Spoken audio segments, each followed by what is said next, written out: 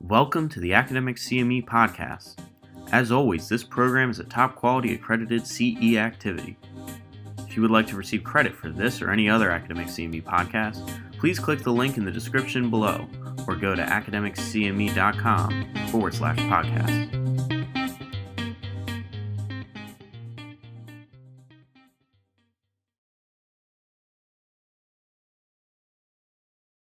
Welcome to this continuing education program entitled Scientific Updates to Improve Outcomes in Patients with Alzheimer's Disease, Strategies to Care for Alzheimer's Patients During COVID-19. Today's topic is Virtual Healthcare for Patients with AD during the COVID-19 pandemic. This activity is supported by an independent educational grant from Biogen and is provided by Academic CME. Hi, my name is Dr. Richard Isaacson, Director of the Alzheimer's Prevention Clinic at Weill Cornell Medicine and New York Presbyterian in New York City. I'm an Associate Professor of Neurology and Assistant Dean in Faculty. I'm here today joined by two of my very close colleagues and friends. First, Holly Herstoff. She is the family nurse practitioner in both neurology and memory disorders at the Alzheimer's Prevention Clinic. She's also the Clinical Operations Director of the Women's Brain Initiative here at Weill Cornell Medicine. And then we also have my old friend, Juan Melendez. Dr. Melendez is an associate specialist, old age psychiatry and clinical lead at the Jersey Memory Assessment Service over at the Poplars in Overdale Hospital in the beautiful Jersey, United Kingdom. And now that's not New Jersey, that's the old Jersey, the real Jersey, the original over on the island of Jersey in the English Channel. Thanks so much for being here, both of you guys. And I'm really looking forward to talking to you about this because, you know, practitioners like us with our boots on the ground, we've really had to change so much about what we do and how we approach patient care when it comes to Alzheimer's disease. Holly, maybe we could start with you. Just what has it been like over the last several months caring for people with dementia? You know, obviously we've transitioned. We've now cared for many of our patients through telemedicine. Kind of as an overview, what has it been like? You know, in the beginning it was quite tough. Dementia patients it's better to be in person, I feel like, with dementia patients. You just connect better. You have the caregiver there. So trying to connect over the phone or through FaceTime, especially with the older care providers, is a bit more challenging. But, you know, over time, it's gotten a bit easier. Using the help from social work has been super helpful. And, you know, just kind of learning as we go. That's really been the way we've done it. So yeah. Great. And Juan, how has it been like for you? You were an early adopter of going, you know, telemedicine and phone, and maybe tell us what it's been like from your perspective. Yeah, I mean, COVID-19 has changed the full landscape of caring for people with Alzheimer's and related dementias. As Holly said, it has been challenging. It has been full of darkness and light during this period. We basically have to close down the memory service for new assessments, but we kept a skeleton service for phone calls. And we also, what we did is dividing patients in 5 categories based on severity of symptoms and social care concerns. So level 1 to level 3 were patients who were managed remotely by phone calls, and patients in level 4, level 5 were managed. Those were patients who have to be seen at least weekly. So they were managed by our community home treatment team. So they were seen face to face. It has been challenging. We rely significantly on, with the help of the Jersey Alzheimer's Association. They have a helpline, and they were in close collaboration with us. So there were phone calls that they never reached us, but they reached them. So they were sharing that information with us. I found difficult not being able to assess new cases. So therefore we have a significant backlog of cases waiting to be assessed. But I think on reflection, obviously there are things from this experience that could be used as a model for a future care system. So as I say at the beginning, full of there's some darkness and some light into this. Yeah, and I agree with you. I actually agree with both of you. There has been many challenges, but you know, in some ways, I'm now a little bit in more of a groove with contacting several of our patients with dementia and their caregivers, and sometimes it's hard for people with dementia to get to the office. Even in New York City, when you have to maybe just walk a few blocks or take a subway, with COVID-19, there's not much subway taking, and even walking through the streets, can be harrowing. And then, of course, there's patients that come from out of town and commute for an hour. And again, now with everything going on, it's much more difficult. So now that I think, again, agree with you, that the darkness and light, after some of the hiccups, the technological glitches, when a routine has been established, I have one patient who's in a clinical trial, and she's no longer been able to do her study visits for the trial, and she's starting to decline. We just decided to set up a weekly phone conference, and sometimes the video works and sometimes it doesn't. And just knowing that there's someone on the other end of the phone, that if something's not going on Monday at 3:00, for my most, significantly impaired patients, at least there's a touch point. At least the family knows that no matter what, we can, always be in contact if needed. So I think there's been definitely challenges, but also, some potential benefits. And I hope that, the landscape with reimbursement, in the United States, so we have a very different system, of course, than the UK. But I hope that these changes persist. I hope we're able to be, reimbursed for the care, both from commercial insurance companies as well as Medicare. And I have a feeling that, with the advocacy efforts of our field and our fields, our global medical field, I hope that telemedicine and even phone visits will be compensated and reimbursed in the future. So, I think one of the unique aspects of COVID-19 is the effects of confinement to the home during the COVID-19 lockdowns. And Juan, you sent over a report. It was actually a really terrific report on the impact of the COVID-19 pandemic on people living with dementia in the United Kingdom, and it really gave a nice overview of this. Maybe Juan, you can start and just tell us what it's been like. What are the effects been during the lockdowns, and even maybe what are the effects post-lockdowns now that we've eased things up a bit? As we all know, Richard, for this group of patients, even in normal times are challenging for them because they depend on other people to help them out. They depend on people to do things that we do without realizing, day-to-day things. Caregivers are also, often they don't have the support, I'm talking about normal circumstances, don't have the level of support that they require and the psychological support that they need. So with the COVID-19, what COVID-19 has brought is confinement, personal restriction, social distancing, and special attention to hygiene. We have to wear masks, we have to wash our hands, we have to really wear gloves. These are instructions that are very difficult to understand by somebody who is cognitively impaired. So it has been, obviously, what this has obviously caused is increased isolation, no purpose activity, and high chance of infection. I've seen, Richard, an increased number of patients that have to be seen in the community with agitation, with psychosis, with insomnia. But also the helpline from the Jersey Alzheimer's Association has been receiving phone calls from caregivers who were finding it very difficult to cope and to keep somebody who was so used to have a routine. Because people with dementia, what they really do well is with routine. They do well with routine, with continuity of care, with social engagement, with families, with friends, and joining groups and showing them signs of love and affection, doing regular exercise. And this is something that COVID-19 doesn't really like. So it has been really tough. Majority of patients with dementia, we know 60% at least live in the community, but there is another 40% who lives in care homes. And in care homes, the problem has been even greater. Care homes, as you know, they've been badly hit.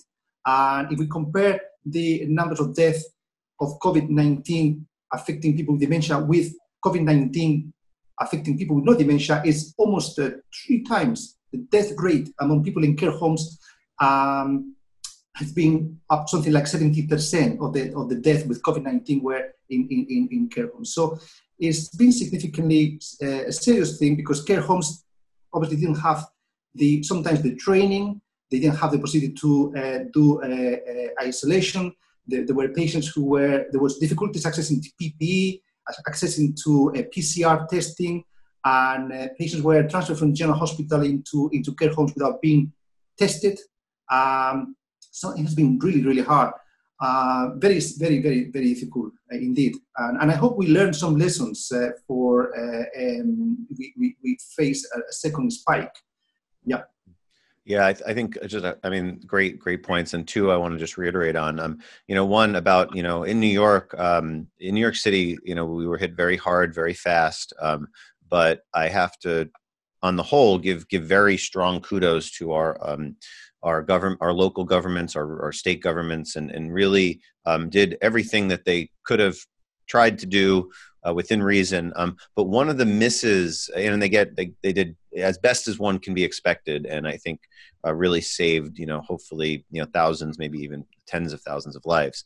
That being said, I think the major misstep in the response from the governmental response was sending patients back to nursing home facilities, care homes, assisted livings, memory care centers, sending patients back to who either had COVID-19 or maybe wasn't, tested right before they left, and then that really could have just catastrophic effects. And one of our patients actually, passed away because a patient that was like in her room was previously in the hospital and came back and then gave our patient, COVID-19, she was hospitalized for something else. So, I think, I don't know that we have all the answers because our hospitals were overwhelmed. There has to be in some way, this is an ethical struggle, but, who do we provide care to? And do we provide care mostly to the young? What about the infirmed and the demented patients? Should they be deprioritized? What are the ethics surrounding this? I know this has been an issue in the UK. It was also an issue in the United States. Italy and other parts of Europe had the same issues. But I think before a second wave, or really for the future, and just in case, God forbid, other pandemics or something else happens, we need a more kind of rigorous approach. In one state in the United States, they decided to take all the patients who were possibly infected, instead of sending them back to their original nursing home or care home, they went to a separate one and they designated certain COVID-19 care homes. I think that could be a strategy, but this stuff needs to be planned in advance. The other thing you said, Juan, dementia and Alzheimer's disease was the most common pre-existing health condition in deaths involving COVID-19 early in the pandemic in the UK. And you take a step back and you listen to that, I mean, that's striking. That's striking. And there's probably, there's multiple reasons for that. And one of the interesting reasons, people with two copies of the ApoE4 allele, the ApoE4 variant, which is, you have one copy is one variant, ApoE4 is 25% of the population, but only 1 to 2% of the population has two variants. That's been found, two variants has been found to have a much higher likelihood of a worse COVID-19 outcome. And, we could talk more about this, but, I'm sure there's a variety of reasons, from genetic to medical to cognitive, so many reasons why patients with dementia, really have to be cared for differently and risk stratified and plans made differently for their care. So Holly, you and I cared for several patients, many patients through telemedicine over the last several months. I think one patient comes to mind, a man in his early 90s, and they were stuck at home in a very small place. They actually had a live-in, I believe, or 5 days a week caregiver that ended up having to go back to a different state, Pennsylvania, to take care of her family member. And all of a sudden, we have a 90-year-old man with mild to moderate dementia and his late 80s-year-old wife, who then became a primary caregiver. And she had a tough time because, aside from age, she needed a knee replacement, and she couldn't even get the knee replacement because all the elective surgeries were shut down. So, Holly, maybe talk to me about a little bit of that and kind of the challenges in managing and then we had family members jump in on the phone and magically appear from different states. We've never seen these people before, making demands and not understanding the complexity of care. What have you learned with caring for patients and some of the unique challenges? Yeah, I mean, I think to touch on the point of planning ahead, I think that obviously we couldn't have planned for this. We didn't know this was going to happen. But, to have a plan in place just in case, for even if, your care provider is sick, or You aren't able to, do the adult daycares or the respite or things like that. Just having something in place beforehand in case something like this ever happens again, I think is really a big lesson from this. So, I think that at first we were pretty much scrambling because they didn't have help at home. They were desperate. They needed it. So, getting the family more involved right away versus just kind of, slowly trickling in here and there. I think having the family involved right away would be super important in the future.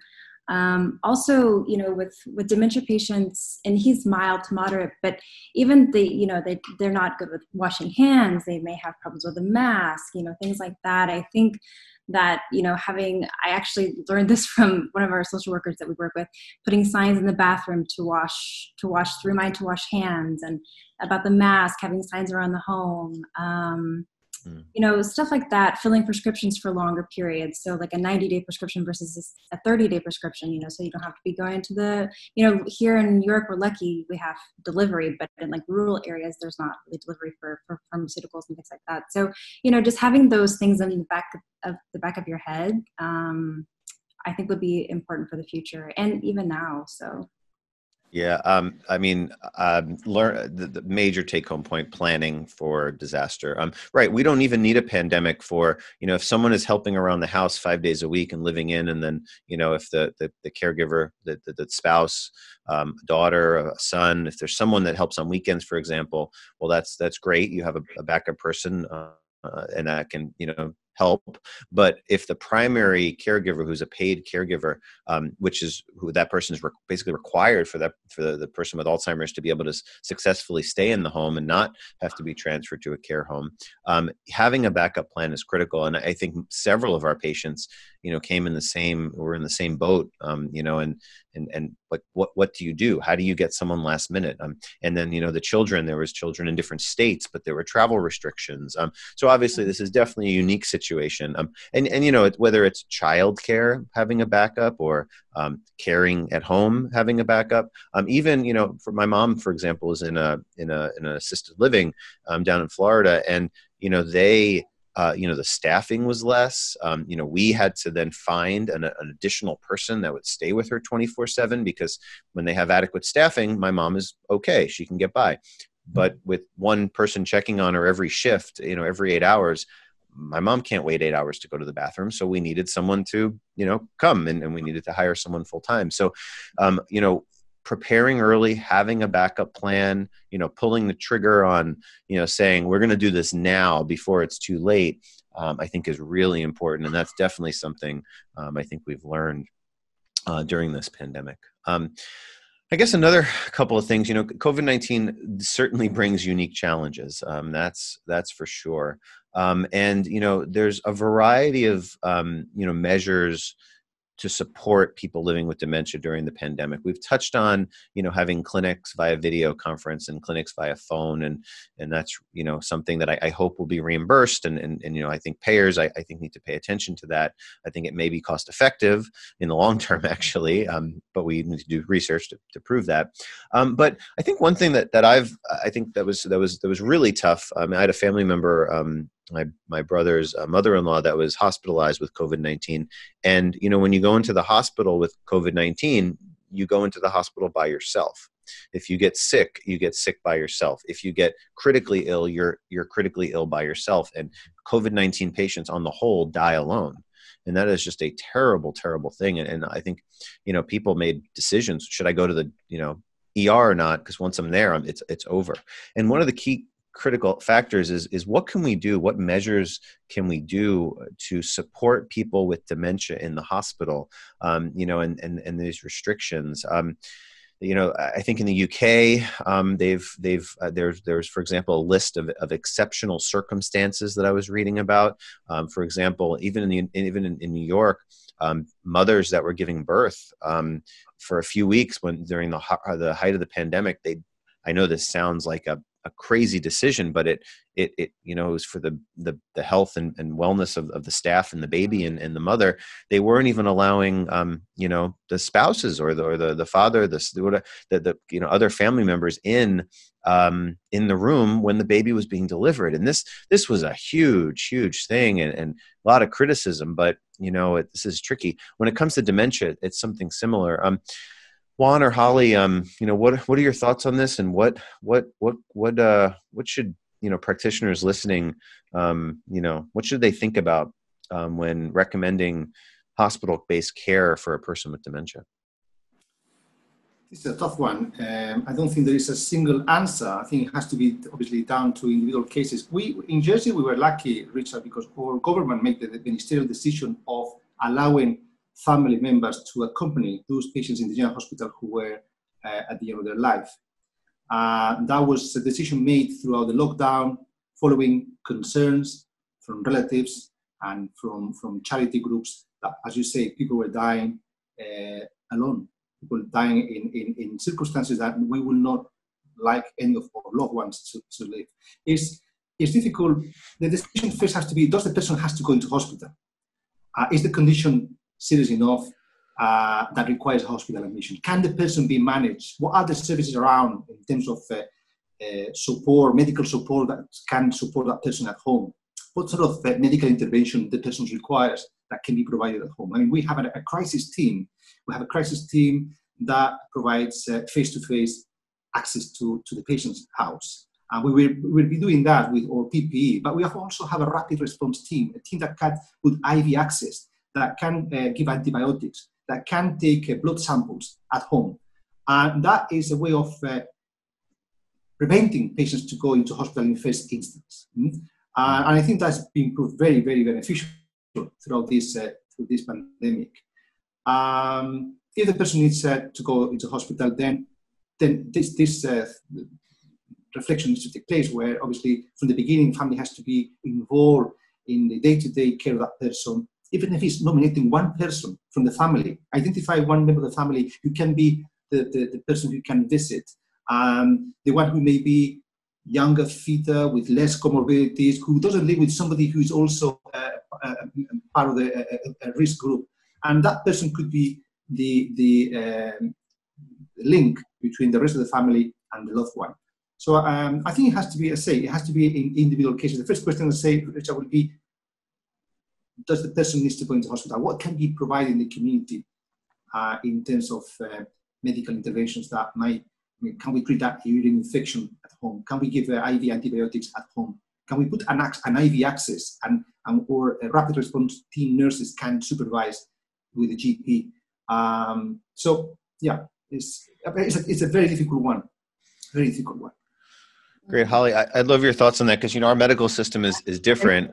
My goodness, I think I want to move to Jersey. That's what I was thinking. With that kind of structured. I mean, it's like embarrassing that our healthcare system doesn't really have anything like that at all. But Holly, you've worked in the emergency room for years. You're a family nurse practitioner. You've worked in our Alzheimer's prevention clinic. What have taken all that experience and combining it? How do you view this? For a dementia patient now to go into the hospital and not have, I think now they can have a family member or a visitor, but, during when it was really high here in New York, like the ethical, like it just doesn't seem like maybe having a healthier, like Dr. Melendez said, a healthier member of the family or somebody to be an advocate for that patient, because obviously that patient can't be an advocate for themselves. I know there's patient advocates in the hospital and pastoral care and all that, and I'm sure they have helped pave the way for some of those patients. But I don't think there's an easy answer here. Policy change is difficult. So I just think that something in the future, if God forbid this happens again, there has to be something in place to help these patients be able to advocate for themselves or advocate for them, because obviously they all can't do that. So I don't think there's an easy answer. Yeah, I mean, the concept that both you guys are hitting on is the need for some sort of a disaster plan. Yeah. And in this case, it was a pandemic disaster plan. But what I've learned from this, I've learned a lot in the last several months. I wish this didn't happen, but there's, I guess, a tiny bit of silver lining in terms of future preparations. In my own life, whether it's childcare or extra paper towels or whatever it is, some emergency stuff. Having an emergency care plan for patients with dementia is critical. Getting this family meeting together, getting the family members involved early, and honestly, I think going forward, time permitting, I think we need to prioritize these types of emergency conversations early on in the care plan. We're first trying to get the medicines on board and the social worker involved, and the patient education, caregiver education, social work support, and music therapy. We're trying to give all this ancillary, whatever else is available. Nutrition, exercise. We hit on all these things, but emergency planning. An ounce of prevention is worth a pound of cure, and I think. Just like we have an annual wellness visit or something that Medicare pays for primary care in a primary care setting. I'm not sure how that works in the United Kingdom, Juan, but maybe 20 minutes a year of, hey, what happens if, and then what happens if this? Okay, great. You're in charge. You're the primary caregiver. Who's number 2 and number 3? Well, there is no one. Well, there has to be someone. And just having these, and Juan and Holly, you agreed, having a younger, healthier person as an additional backup in a case of crisis, that's really important. I never would have thought about that, months ago. So, I guess to conclude, the COVID pandemic has, uniquely affected patients that we care for, from the strange environment, wearing masks and putting on gloves, like that's tough, right? Being frequent hand washing, again, I like that idea of reminders and signs up in the bathroom. I think that we're learning that there are some best practices, and I think we have learned that. I think one thing that I'd like to, think about and figure out maybe what we could do is, in the video care of a patient, like what can we do from a telemedicine perspective to evaluate cognitive function? What can we do to, evaluate, the physical exam? Well, what are the key things? Juan and Holly, to conclude, are there some things that you'd advocate for practitioners out there? Is there a specific exam finding you can do through video, or is there a set of questions you may ask a patient, or any best practices there? Holly, what have you found that have potentially been helpful? I think that not a lot, but some of the tests that we do in office, we can still do via telemedicine. I also work with a research study. We're doing MoCA on patients. I know we're doing MMSE for the clinic. Those assessments just to monitor patients' outcomes over time to see if their mental abilities are declining, even maybe more rapidly. I think that's super important. So that's definitely helped. And, that was a learn while you go kind of thing. But now I think we're a bit more used to it. And, it's just kind of like normal now. So, so that's been great. And I think as time goes on, and if this telemedicine continues, I think that it's actually maybe I think it's also been beneficial for our dementia patients, because I feel like we're connecting more than we normally would. Usually we're having them in the office every 3 months, but now, like you said, we're talking every couple of weeks. So it's actually been pretty good for the most part, the light in the darkness. So. Yep. Great. Thanks so much. And Juan, how to conclude? I 100% agree with Holly. I think I will say that obviously in medicine, 80 to 90% of the diagnosis is based in the clinical history. The clinical history remains the same with telemedicine. I'm still able to gather the information that I need from the patient and from the family. So that is still there, it has not changed. So 80% is based on clinical history. Then, we can do most of the memory tests, cognitive tests that we used to do before. before face-to-face. The Addenbrooke's, the MoCA. We also send the families a questionnaire, and is the informant questionnaire, the IQ code. The IQ code, which is the informant questionnaire, where the informant and the family are taking, reporting changes in cognition and function in the last 10 years. So I think that although we could say that it's not suboptimal, we would prefer the more closer contact with the patient and the family, there's still so much that we can do. And also another thing I learned is that during the more difficult times during the lockdown, it was not about making a diagnosis as such. It was about identifying the key symptoms and identifying the main risk factors. It was about supporting signposting rather than giving a final diagnosis. I think the final diagnosis could be deferred later on when we have access to neuroimaging, access to other biomarkers. But it was to identify the main symptoms suggesting there has been a change in cognition and function, and also the risk factors, and be able to mitigate those risks. So I think that there's still so much, Richard, that we can do remotely. That make me think that even if we have a second wave, there is room to continue providing some form of normality in terms of service that we have not been able fully to provide during the first wave, because we obviously never faced this before. Yep, couldn't agree with you more. So Holly, Juan, thank you so much for doing this and for the conversation. I think we touched on a lot of critical points that hopefully listeners can benefit from. And one of the main take-home points that I learned today is preparation, and that there's lots of things you can do. There are best practices when it comes to caring for Alzheimer's patients virtually during the COVID-19 pandemic. And I hope these best practices, improve patient care and patient outcomes and lead to better quality of care going forward. So thanks so much. This activity, again, was scientific updates to improve outcomes in patients with Alzheimer's disease, strategies to care for Alzheimer's patients during COVID-19. And I really appreciate your time. Thanks so much. Thank you very much.